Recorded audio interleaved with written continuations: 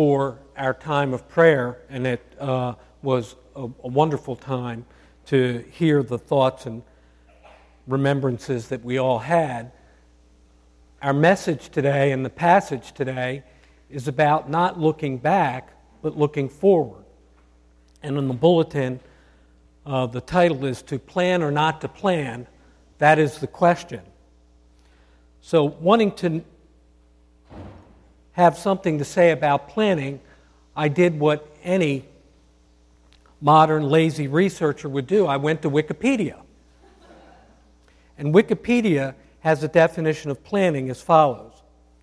Planning, also called foresight, forethought, is the process of thinking about and organizing the activities required to achieve a desired goal.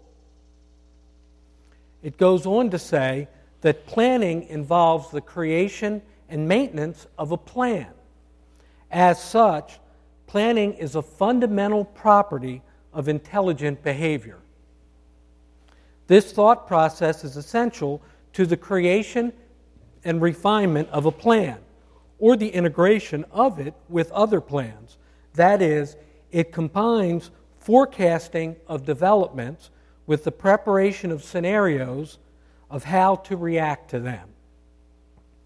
And put a little more simply, the New World Dictionary defines planning as developing a detailed scheme, method, etc. for attaining an objective. So, what are some types of planning that we experience in our lives? That's not a rhetorical question, that's an actual question. What's that? All right, moving, planning for a move. Family planning.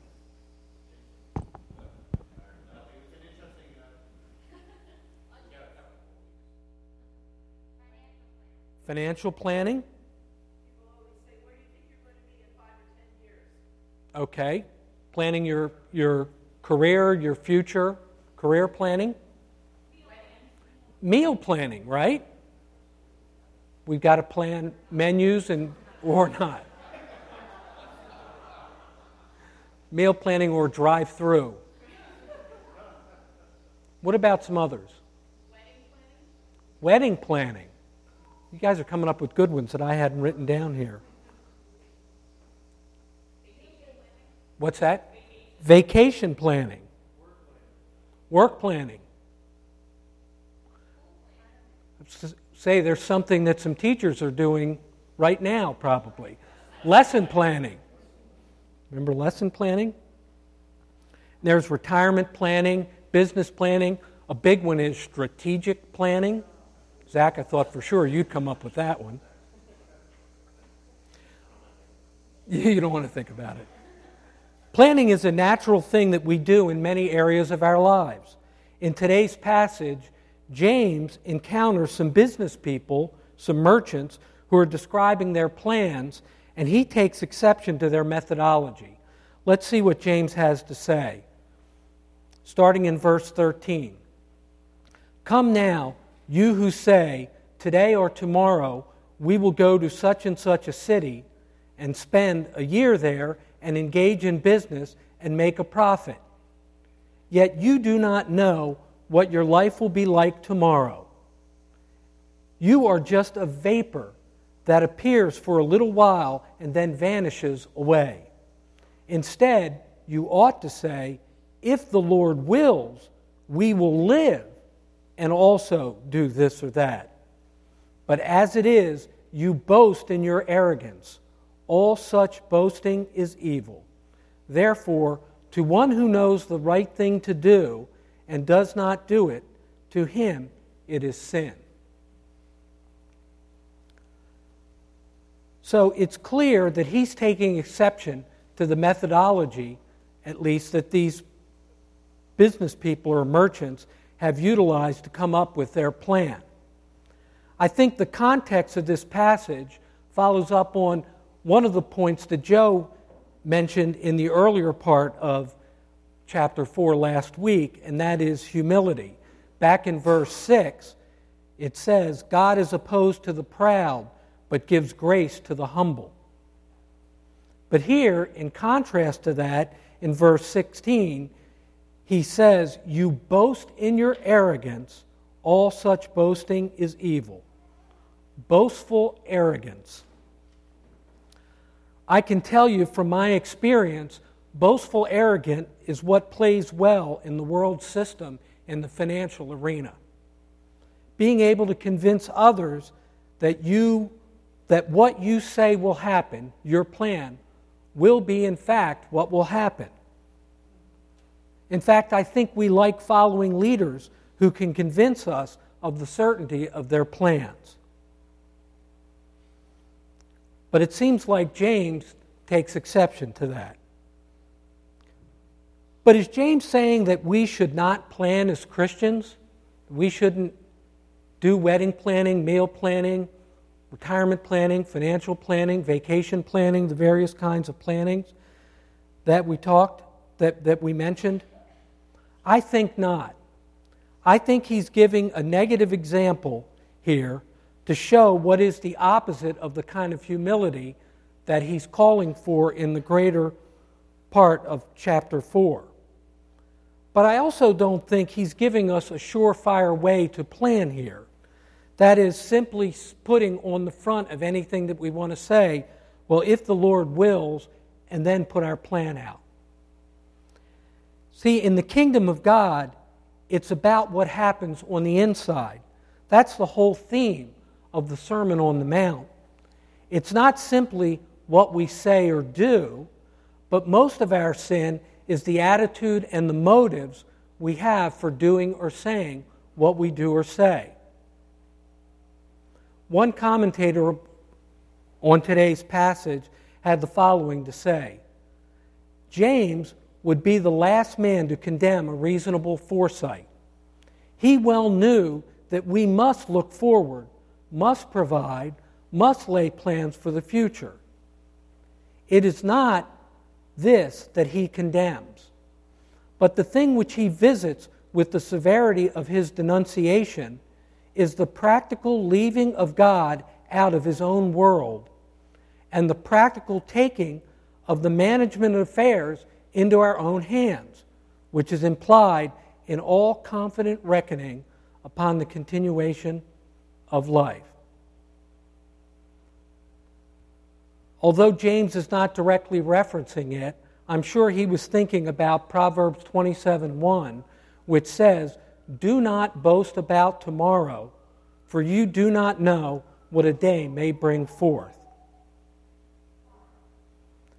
Well, if James isn't giving us a scheme for how to plan, might there be an example elsewhere in Scripture of how to go about formulating a direction to pursue that may give us a hint of how we are to plan as citizens in the kingdom of God? I'd like to take a look at Nehemiah, the governor of Jerusalem, who formulated and executed a plan to rebuild the walls of the city of Jerusalem. As we will see, Nehemiah was a cupbearer to King Artaxerxes of Persia in the mid-400s BC. As a cupbearer to the king, he was in a key position in the king's court. Please turn with me, if you would, to the book of Nehemiah, beginning in chapter 1.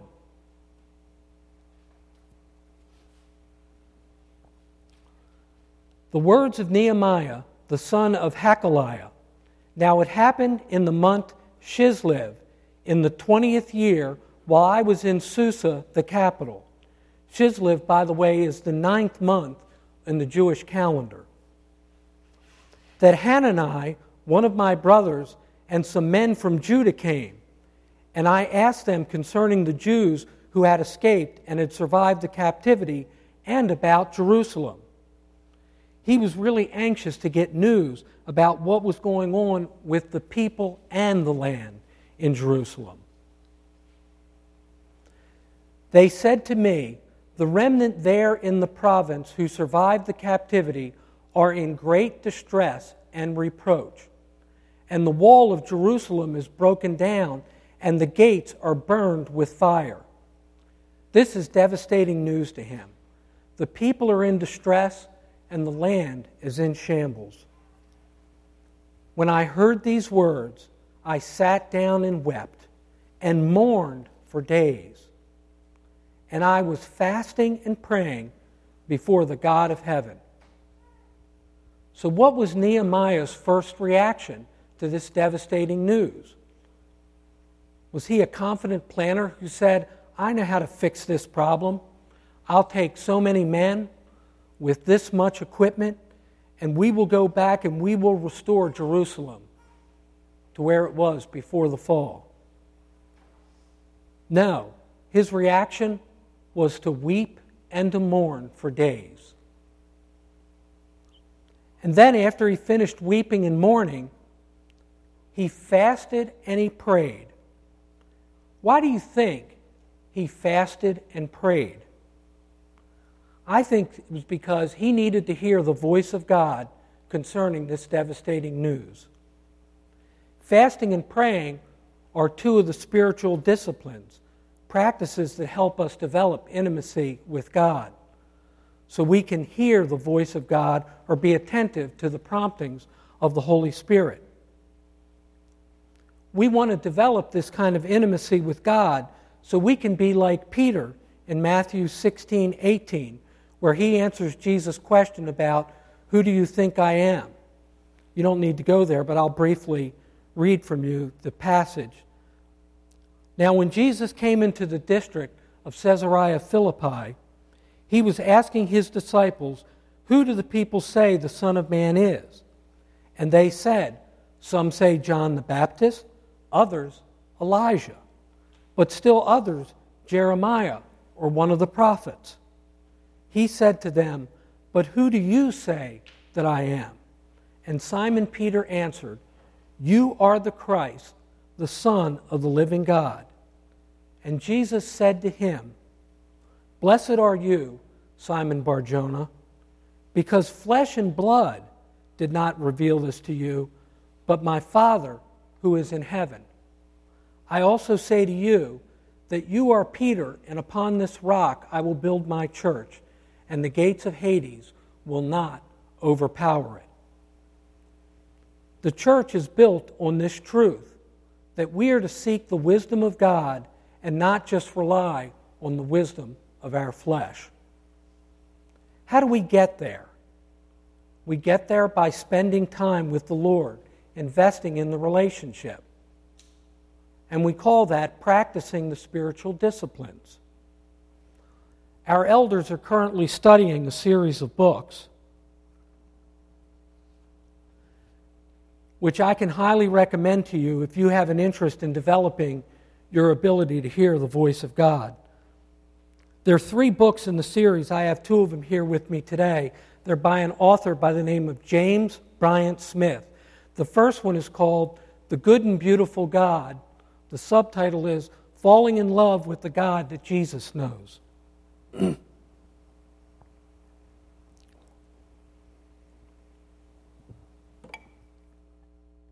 The second book that we're currently studying is called The Good and Beautiful Life, Putting on the Character of Christ. These 2 books have in them weekly exercises that we practice that are spiritual, that are different kinds of spiritual disciplines. Gives you the ability to have a freshness to spending time with the Lord. So each week you have an opportunity to practice one of a variety of spiritual disciplines that, when pursued, help us to hear the voice of God in the midst of our hectic and overloaded lives.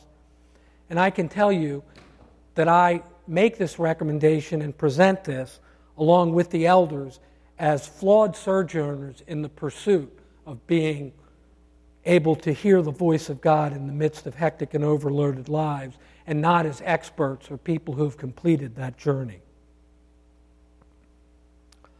Well, now let's get back to the passage in Nehemiah and listen to Nehemiah's prayer, because I think there's more that we can learn from Nehemiah here on planning.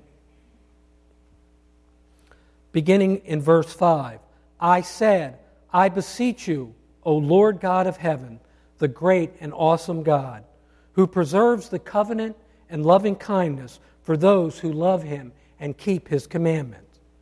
See, he starts his prayer with praise and adoration. Let your ear now be attentive and your eyes open to hear the prayer of your servant, which I am praying before you now, day and night, on behalf of the sons of Israel, your servants, confessing the sins of the sons of Israel, which we have sinned against you. I and my father's house have sinned. So after praise and adoration, he moves on to confession. We have acted very corruptly against you, and have not kept the commandments, nor the statutes, nor the ordinances which you commanded your servant Moses. He continues in confession. Remember the word which you commanded your servant Moses, saying, if you are faithful, I will scatter you among the people. Going on in verse 9, but if you return to me and keep my commandments and do them, though those of you who have been scattered were in the most remote part of the heavens, I will gather them from there and will bring them to the place where I have chosen to cause my name to dwell. He makes a part of his prayer praying back the words of God, in this point referencing Deuteronomy 30, 2 and 3. They are your servants and your people, whom you redeemed by your great power and by your strong hand. O Lord, I beseech you, may your ear be attentive to the prayer of your servant and the prayer of your servants who delights to revere your name, and make your servant successful today and grant him compassion before this man. Now I was a cupbearer to the king. By the way, this cupbearer position is a very trusted position in the court of the king. The king had to trust that his cupbearer would prevent him from being poisoned by someone poisoning the wine. It was an honorable and privileged position, and there was great intimacy that developed between the king and his various cupbearers. And so Nehemiah was a trusted servant with access to real power in the king. So we see this cupbearer's initial reaction to this troubling news about the remnant in Jerusalem. He's not like the business people in James, boasting and arrogant, overly confident in himself, and leaving no room for God, but relying solely on himself. Instead, he cries and mourns. Then he fasts and prays, experiencing two of the spiritual disciplines. He spends time with the Lord in order to hear the Lord's voice about how he should address the ruins in Jerusalem of both people and the land. Then his prayer begins with adoring God. Then he confesses sin. He repeats God's word in the prayer. And finally, his simple request is for success and compassion before the king. He has no elements in his plans yet that he's presented to God. He's reaching out, hoping to hear from the voice of God. Or at least if he does have elements in his plan, he does not lay them out in his prayer. By the way, if you notice, when we do congregational prayer from the Book of Common Prayer, one of the reasons that we use that as a way of practicing prayer is that all of the elements that we see in this prayer of Nehemiah are contained in the prayers that we do out of the Book of Common Prayer. There's adoration and praise, there's thanksgiving, there's confession, and there's supplication, as well as praying back the words of God to him. So now that we see initially what Nehemiah did, let's read on in chapter 2 to see how things worked out for him and if he ever did come to a plan by exercising spiritual disciplines.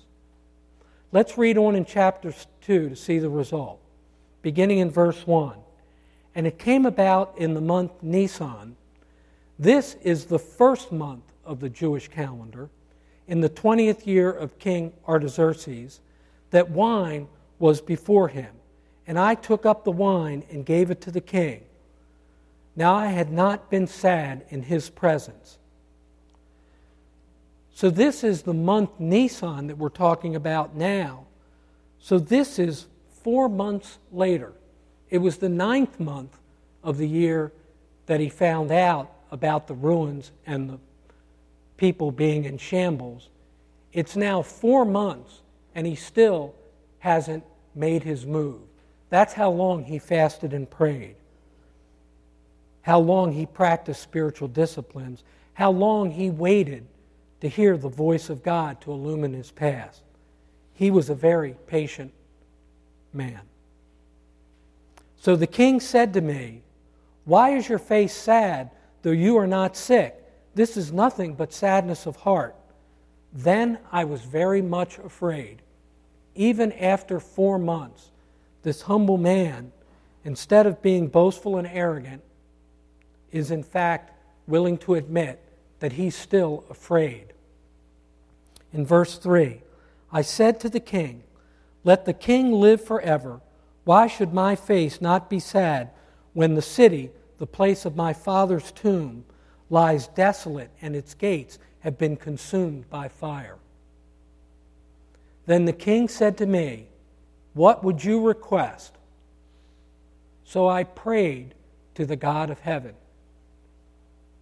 Even after 4 months of fasting and praying, the critical moment comes where the Lord opens the opportunity for him, and his reaction is to pray. Now, I'm sure it was a brief prayer, but I think even a brief prayer that follows a long time of praying for something brings back all that we need in the confidence of having heard the voice of the Lord. I said to the king, "If it please the king, and if your servant has found favor before you, send me to Judah, to the city of my father's tombs, that I may rebuild it." He continues in his humble manner, in contrast to the boastful, arrogant merchants of the James passage. In verse 6, then the king said to me, the queen sitting beside him, "How long will your journey be, and when will you return?" So it pleased the king to send me, and I gave him a definite time. He finally reveals that he has formulated a plan, but it was 4 months in the making and was dependent on fasting and praying over that period of time so he could hear the voice of the Lord and be walking in the steps that the Lord had illumined for him.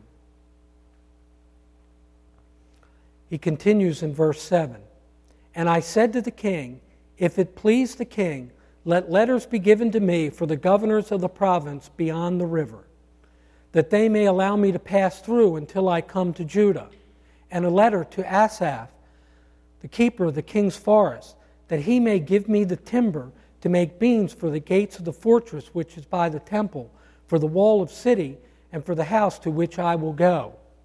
And the king granted them to me, because the good hand of my God was on me. He reveals more about the plan, but remains humble and dependent on God. By the sovereignty of God, Artaxerxes' heart was open to the request from his trusted servant, and he granted Nehemiah everything that he needed for his plan.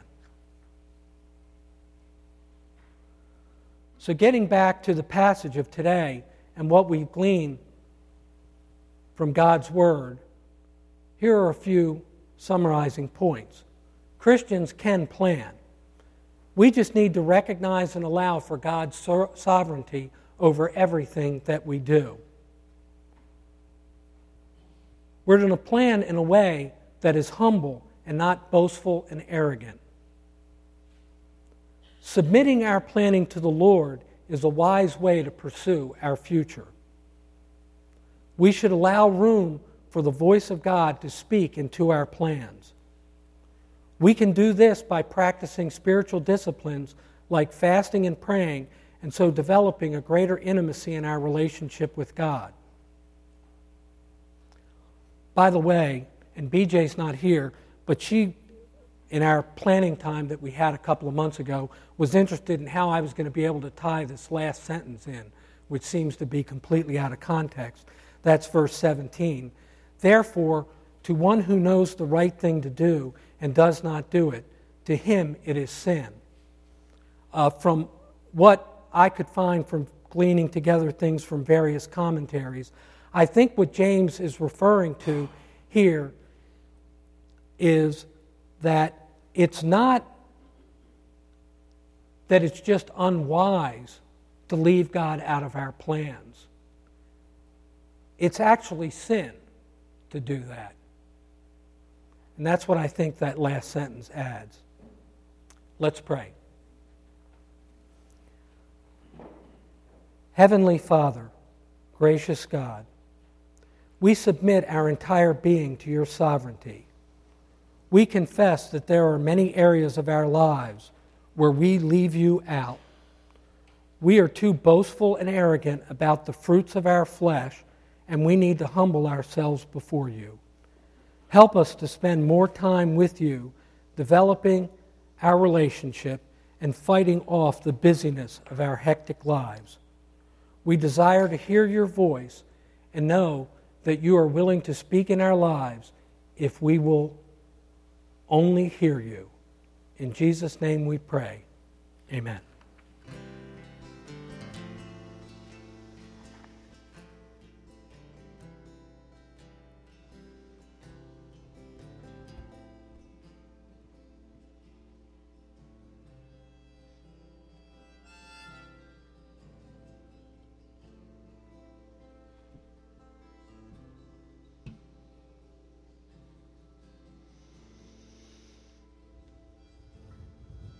Wait patiently for the Lord. He inclined and heard my cry. He brought me up out of the pit, out of the miry clay. I will sing a new song. I will sing a new song.